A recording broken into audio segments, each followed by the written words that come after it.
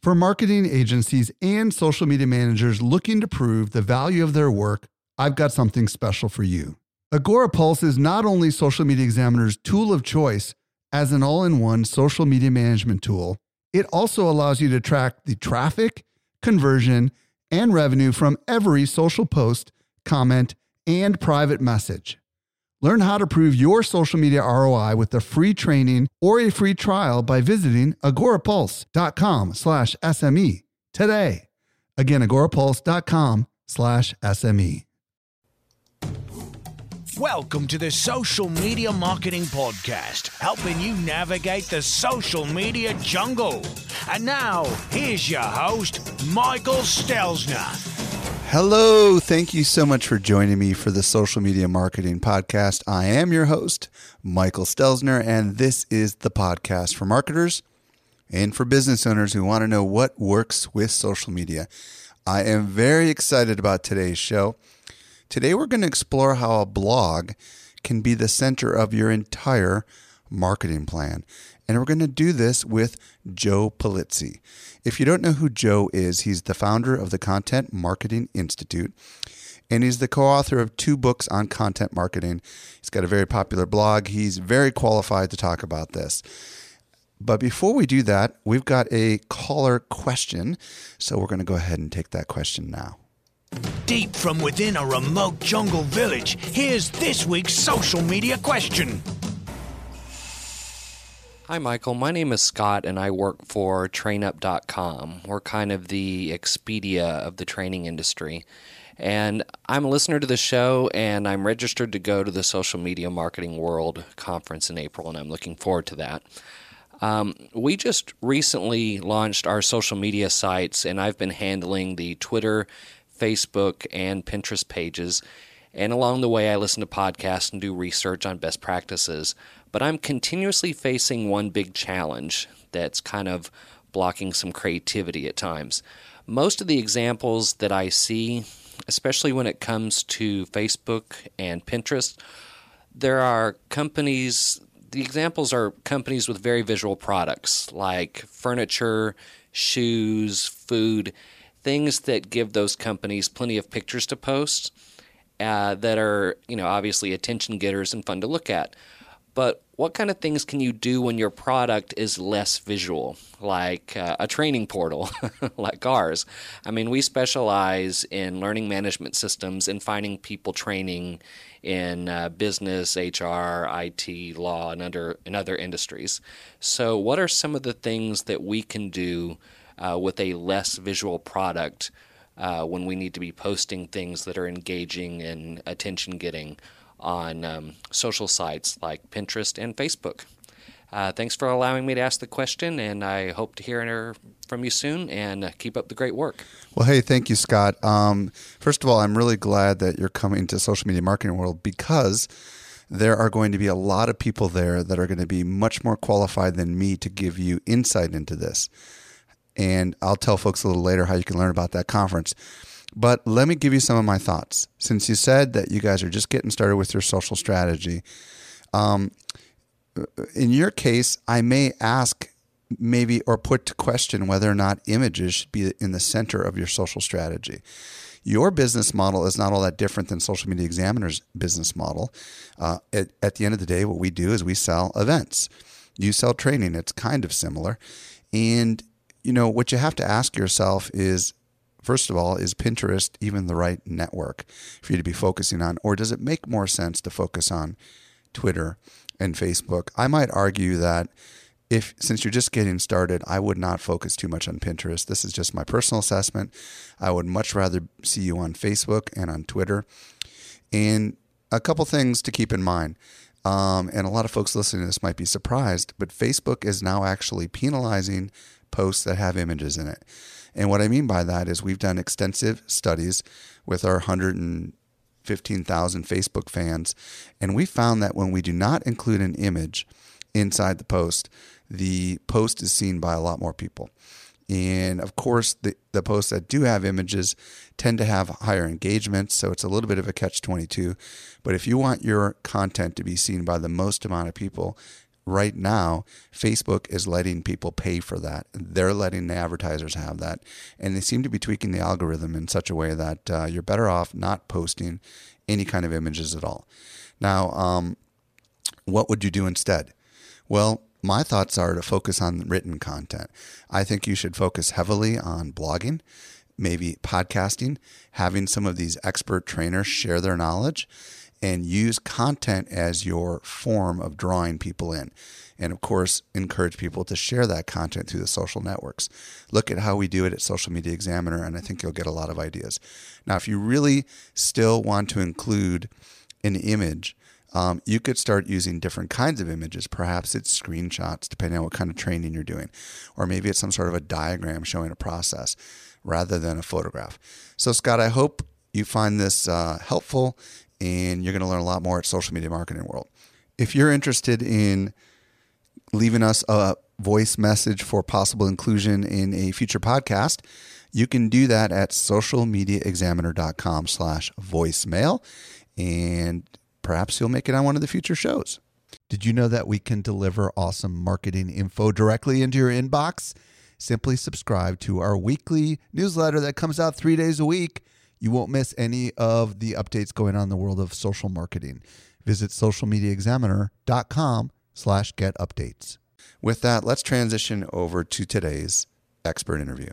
Helping you simplify your social safari, here's this week's expert guide. I am so excited to be joined today by Joe Pulizzi. If you don't know who Joe is, he's the founder of the Content Marketing Institute, which is by all means the leading source in the world for anybody who wants to learn anything about content marketing. He's also written 2 books, co-authored them. The first one's called Get Content, Get Customers, and the second one is called Managing Content Marketing. Joe, welcome to the show. Mike, I'm so happy to be here. Thank you for having me. So today, Joe and I are going to explore the blogging component of content marketing and how it can help your business. So Joe, considering I consider you the godfather of content marketing, let's talk about, first of all, what is content marketing for everyone listening today that maybe has heard the buzzword but doesn't totally understand what it is. Well, first of all, you have to be careful with that godfather tag there. So let's just all right. How about grandfather? Yeah. Oh, yeah, grandfather. Or how about father? Gosh. My kids aren't that old yet, hopefully. So yeah, let's talk a little bit about content marketing because, boy, 2013 is showing that maybe this is the year again for content marketing to be a part of vernacular with marketing folks and business owners that we haven't seen before. It's just, but a lot of people think it's a buzzword. It's important to realize that content marketing has been around for hundreds of years. I like to go back and look at the example of John Deere creating the Furrow magazine back in the late 1800s. And they did that because they wanted to create a true resource and educational component for farmers to be more successful business owners and farmers. Mm-hmm. And the only way to do that back then, they didn't have blogs, they didn't have webinars, they didn't have those types, they couldn't do an in-person event.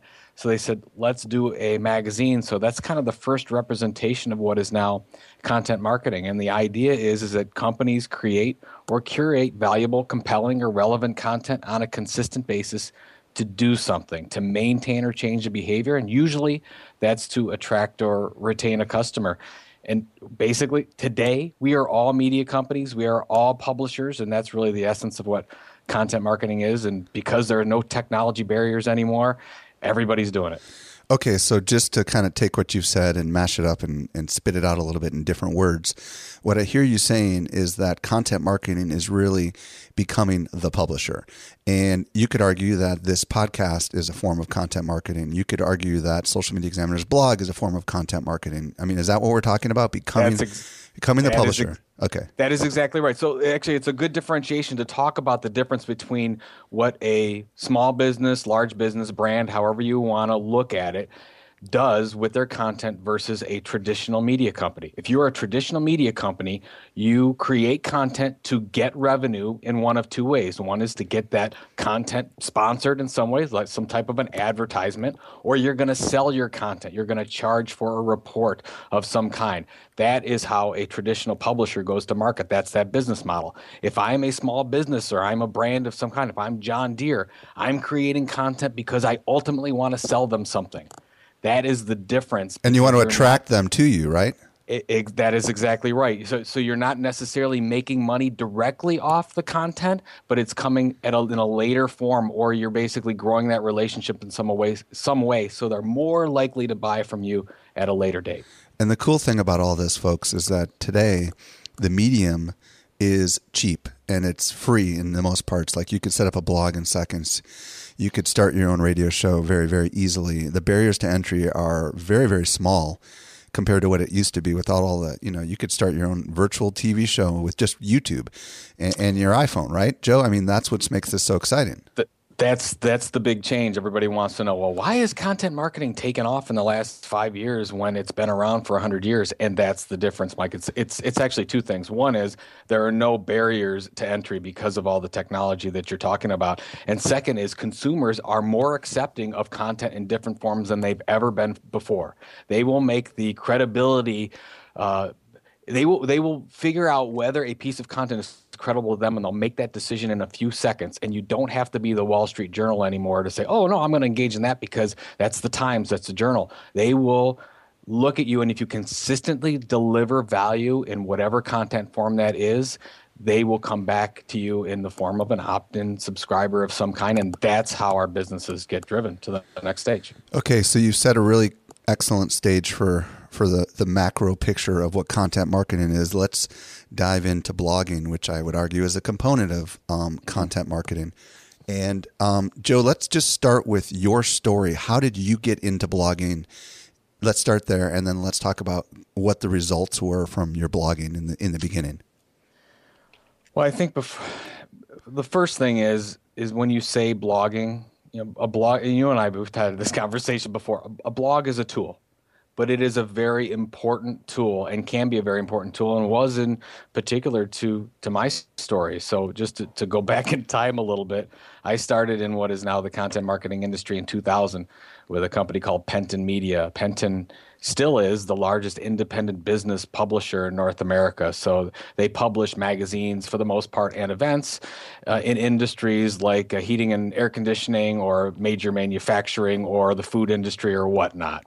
And what I did is I ran the custom content division for all those properties, which basically meant, Mike, if somebody didn't want to advertise in a magazine, the publisher sent them over to me and said, Joe, figure out how to make money from these people because we can't sell them ads. And so that we've tried to figure out, okay, well, how do we help these companies tell better stories? And I really felt that this is back in 2000, 2001. I really felt this was the future. This was going to be because how were companies going to get attention if they didn't have a compelling story to tell? And we were already seeing media companies and advertising, and it's all become so diverse. If you look at a really good example, if you look at market share of the most popular television shows, Happy Days in the 70s had a 30+ share, and then you go into the Cosby Show in the 90s had a 20-some share, and then you went to American Idol in 2005-06 had a 13 share, and then today you've got I think it's Monday Night Football, whatever the case is, with like a 10 share. That's going so okay, well, it's harder and harder to advertise for that attention. So what do you do? And I always thought, oh boy, this content marketing thing is really going to take off. And I've always had that entrepreneurial bug too. I'm like, okay, I really want to start my own business. Left Penton in 2007, was VP of custom media at the time there. Was making pretty decent money, and also at the same time had a 2 and a 4-year-old, which is probably, if you ask anybody, would be the worst time to start a business. And if you remember back in 2007, the economy wasn't all that good. And it didn't get much better either. It didn't get better after that. So you could make a case for the fact that I launched a business in possibly the worst economic environment that we've seen in the past 20 years. So how did the blog connect to all this? I know. I'm going back too far. That's okay. Yeah. So how was I going to promote my expertise in content marketing and what is now the Content Marketing Institute? How are we going to attract customers in some way? I did it through two things, Mike. One was a blog and one was a book. So if I had to do it all over again, I'd say there's two critical components to us being successful. And one was launching the blog, and basically 3 to 4 to 5 times a week, I would try to solve what I would think was a customer challenge around the practice of content marketing. And then the second most important thing that I did was a book. So for me personally, blogging was so important. And still today, if I had to do it over again, I would start with the blog as well. Okay, so what were some of the early wins or eye-opening experiences you had after you'd started blogging? You know, I mean, 2007 blogs had been around for a while. You weren't exactly in the early stages of blogging. You came kind of in I would almost call like the heyday of blogging. Mm-hmm. You know, what happened when you started blogging? Well, in the first 6 months, nothing. So take note, people. Take note, people. Sometimes things don't happen overnight. Yeah. Honestly, and I tell this story a lot. I basically had one regular reader of my blog. It was my mother, and she had no idea what I was talking about. But she was very supportive. So, but that's exactly where I was at. I was blogging. I mean, so think about it. Say for 6 months, that's 4 or 5 posts a week for the first 6 months, and I had hardly anyone checking out my content. And it was about that 6 month level, Mike, that I really started to see things happening where people started to spread. And that's when, of course, when social media was really starting to take off. You had Twitter and Facebook that were really starting to move at that time, end of 2007, 2008. Then Twitter really took off. People were starting to share my content. And it didn't hurt the fact that I was fairly active in especially Twitter. Okay, so Joe, let me transition a little bit. Let's talk about what types of businesses, in your opinion, are best suited for blogging. Well, Mike, I guess that would depend on what kind of businesses you're in and what you're trying to do with your business. But the easy answer for me to say is every type of business can be suited for blogging depending on what you're trying to do. I mean, as we talked about, it is just a tool. But if you're trying to communicate your expertise, you're trying to solve the pain points of your customers in some way, a blog is a very, very good way to do that when it comes to getting your information out. And you want that information to be found in search engines, and you want that information to be shared by your customers and prospects so that you can make a larger network and get new people to your site. I honestly, unless you have an idea on this, Mike, I don't know if there's a better way to do that and put really amazing information together in a package than a blog, because you can do it. You can embed videos. You can obviously embed podcasts like these.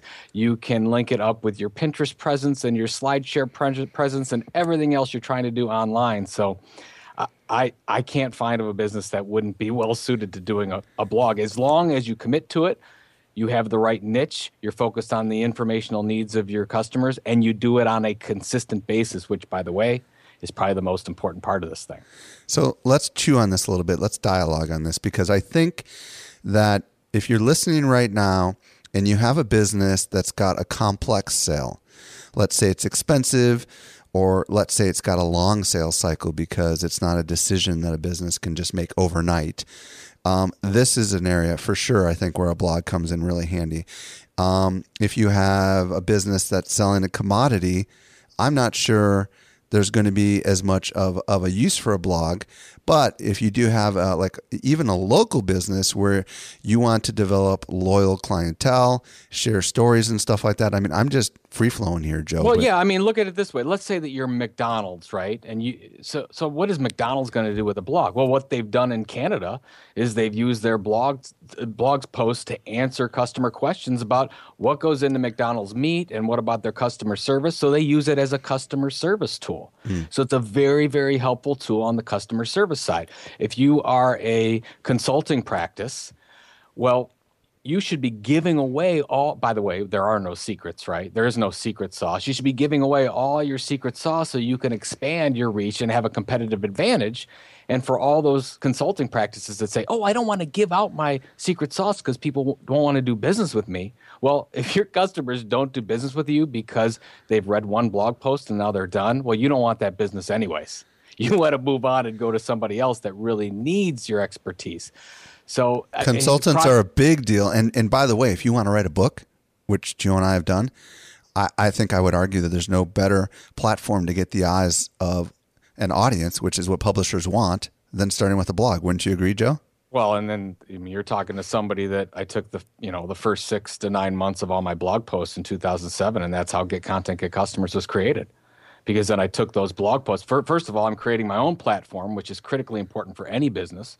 And then second of all, I can take that content, repackage that, repurpose it, reimagine it into new forms to do different things like you and I did with our books. And, if you're in a crowded industry and you find that you don't have the money to advertise, which is the typical route that so many of us have been trained, but you do have some creative bent, or you have the ability to sew a story, or even to share your knowledge, this is a great way to differentiate yourself, because surprisingly, there are very few blogs in most industries that do things well. And when it's done well, all of a sudden, and we can take Marcus Sheridan as a great example. Joe, why don't you share a little bit about Marcus's story? Oh, Marcus! I mean, it's an amazing Marcus Sheridan, River Pools and Spas CEO. It's an amazing story. He's on the verge of generally going out of business. This is in, I think, 2007, 2008. Obviously not a great time for people that would want to purchase fiberglass pools, which is what Marcus did. So he's trying to figure out how he's going to stay in business. And the only way to take the next level in your business from that standpoint, because people aren't buying more pools, you need to take your competition's business. You have to get more market share. And what Marcus and his team sat down and said, well, what we're going to do is we're going to answer every question on the face of the earth that someone would have about fiberglass pools. And that's exactly what he did. So all those weird pricing questions and the difference between fiberglass pools and concrete pools and everything else, he answered those questions in an authentic way, the best he knew how, which was into a blog post that didn't cost him a lot of money, cost him a lot of time, resources from that standpoint, but didn't cost him money. And then in just a couple of years period, years, right? Not months, in a year's period of time, his blog is now the #1 ranked swimming pool blog in the world. And that's over and above any other manufacturer in the world. Now, let me append an important end to this story, folks. It's not just that he has a popular blog. It's that his customers are sales ready when they come to him. In the past, he would have to go out and he'd have to spend hours. Now, people come to him ready to buy, and he can go and spend just one meeting with them and close the deal. They've done all the educating they need off of his website, and they are ready to purchase. And we both know Marcus very well. And that just shows you the power, because there's an example of a complex sell. I've got a swimming pool. I don't know if you do, Joe, but it's complex to go through that whole process. And to have the customer come to you, having read all of your content and having been convinced with it that you are the company, that makes the sales cycle so much shorter, doesn't it? Well, I think to your point, the majority of Marcus's sales are actually virtual sales. They engage with 10, 20, 30 pieces of content, and they make their decision to buy from Marcus without ever talking to a sales rep. Which, by the way, in the majority of businesses, even B2B, where we think in business to business, the salesperson is king, right? We can't do anything without a salesperson. If you look at Marketing Sherpa stats, 60% of the buying decision-making process is done today without ever talking to a sales rep. What that means, if you don't have compelling content along the way to somebody purchasing your product, you're going to be left out of that decision-making process, and that's where blogs are so critical. Well, Joe, clearly blogs have been one of the key instrumental forms of content for your organization, the Content Marketing Institute. I know that blog content has been huge for Social Media Examiner, but there's still a lot of people listening right now, hearing the Marcus Sheridan story and some of the other things we've been talking about, and they're still saying, gosh, I don't know. I'm not sure, blogging for my business is right for me. What do you say to the skeptic right now who's on the fence? Well, you know what? If you don't mind, Mike, I'll share a little bit of a personal story, Yeah. and hopefully your listeners will get something out of it. I'm actually working on my next book, and the start of the first chapter is going to be the number 39,400.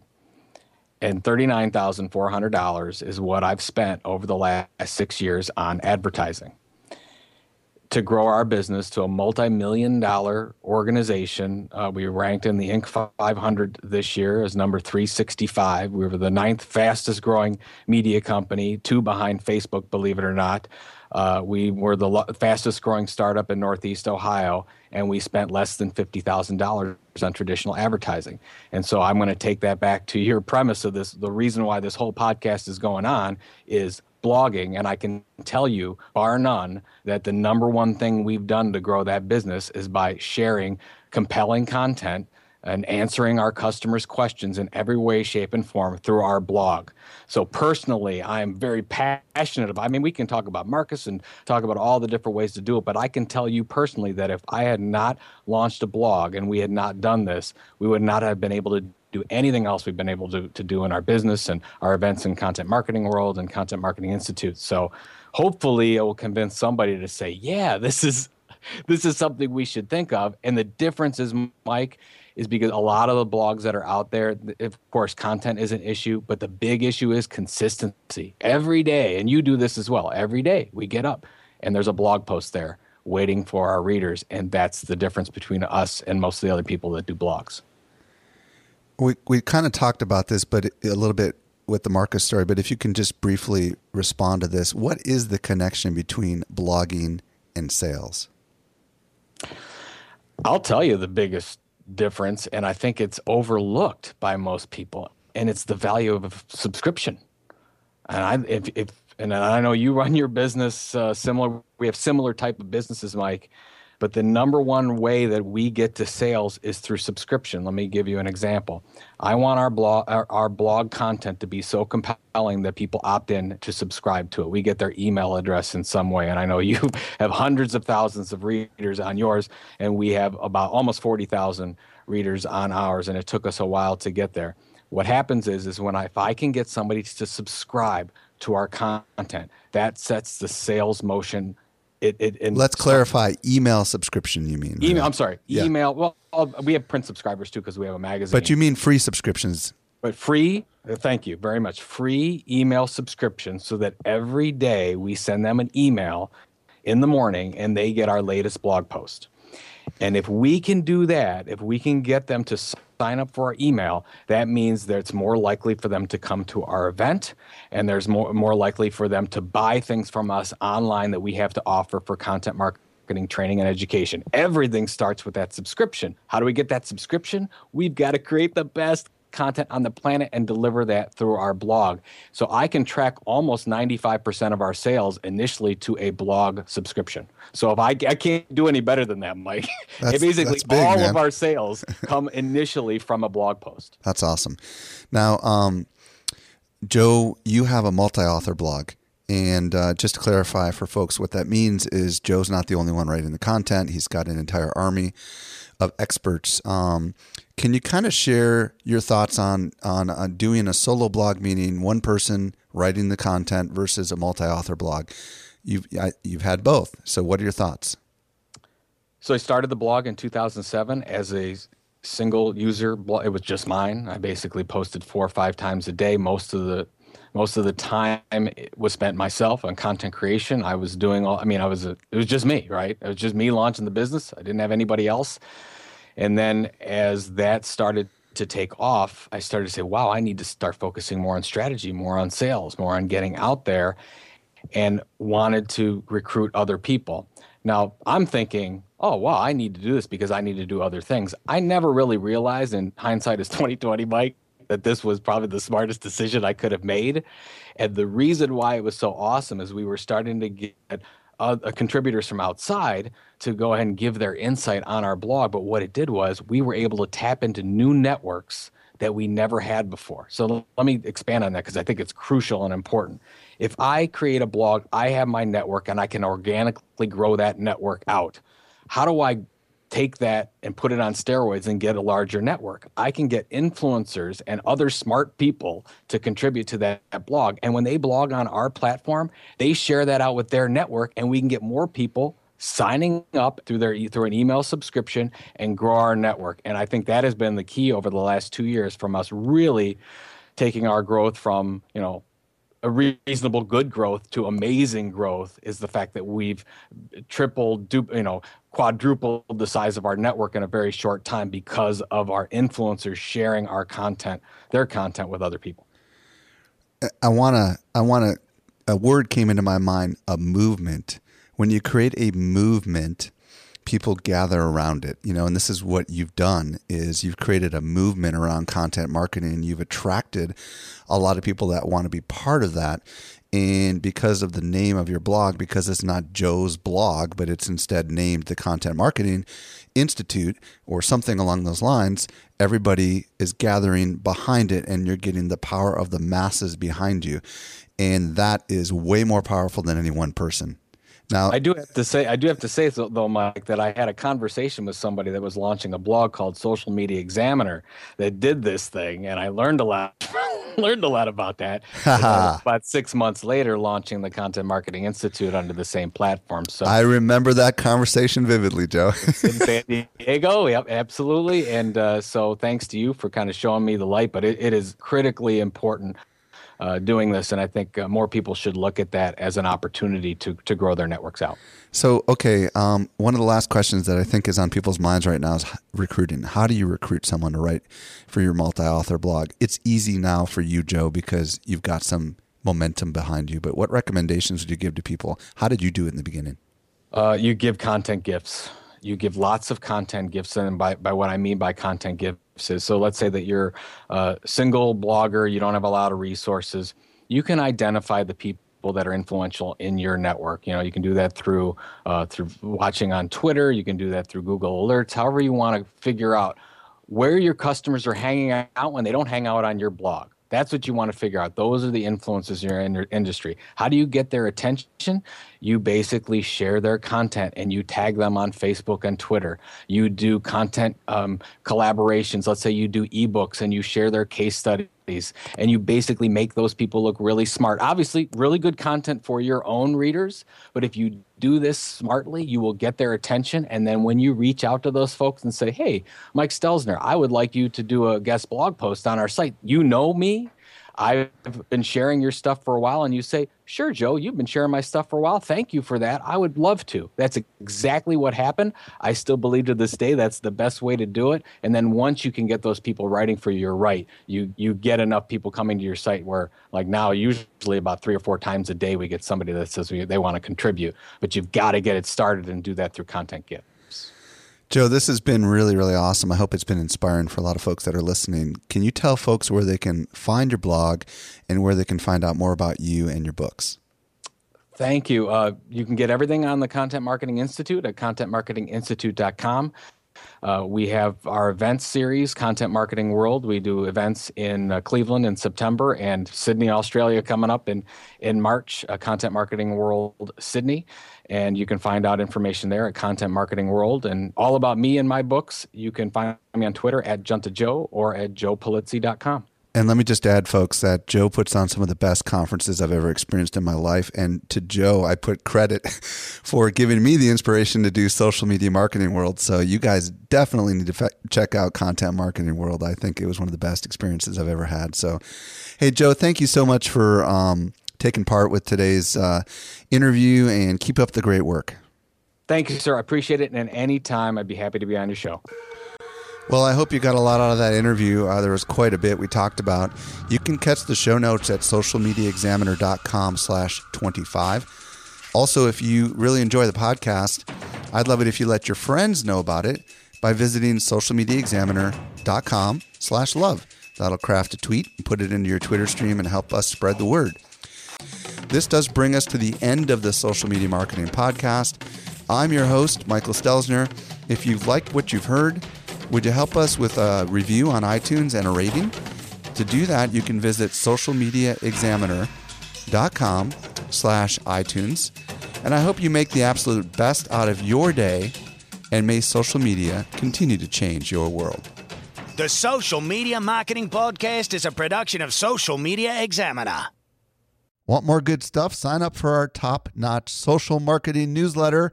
We deliver it straight into your inbox 3 days a week. Visit socialmediaexaminer.com/get updates.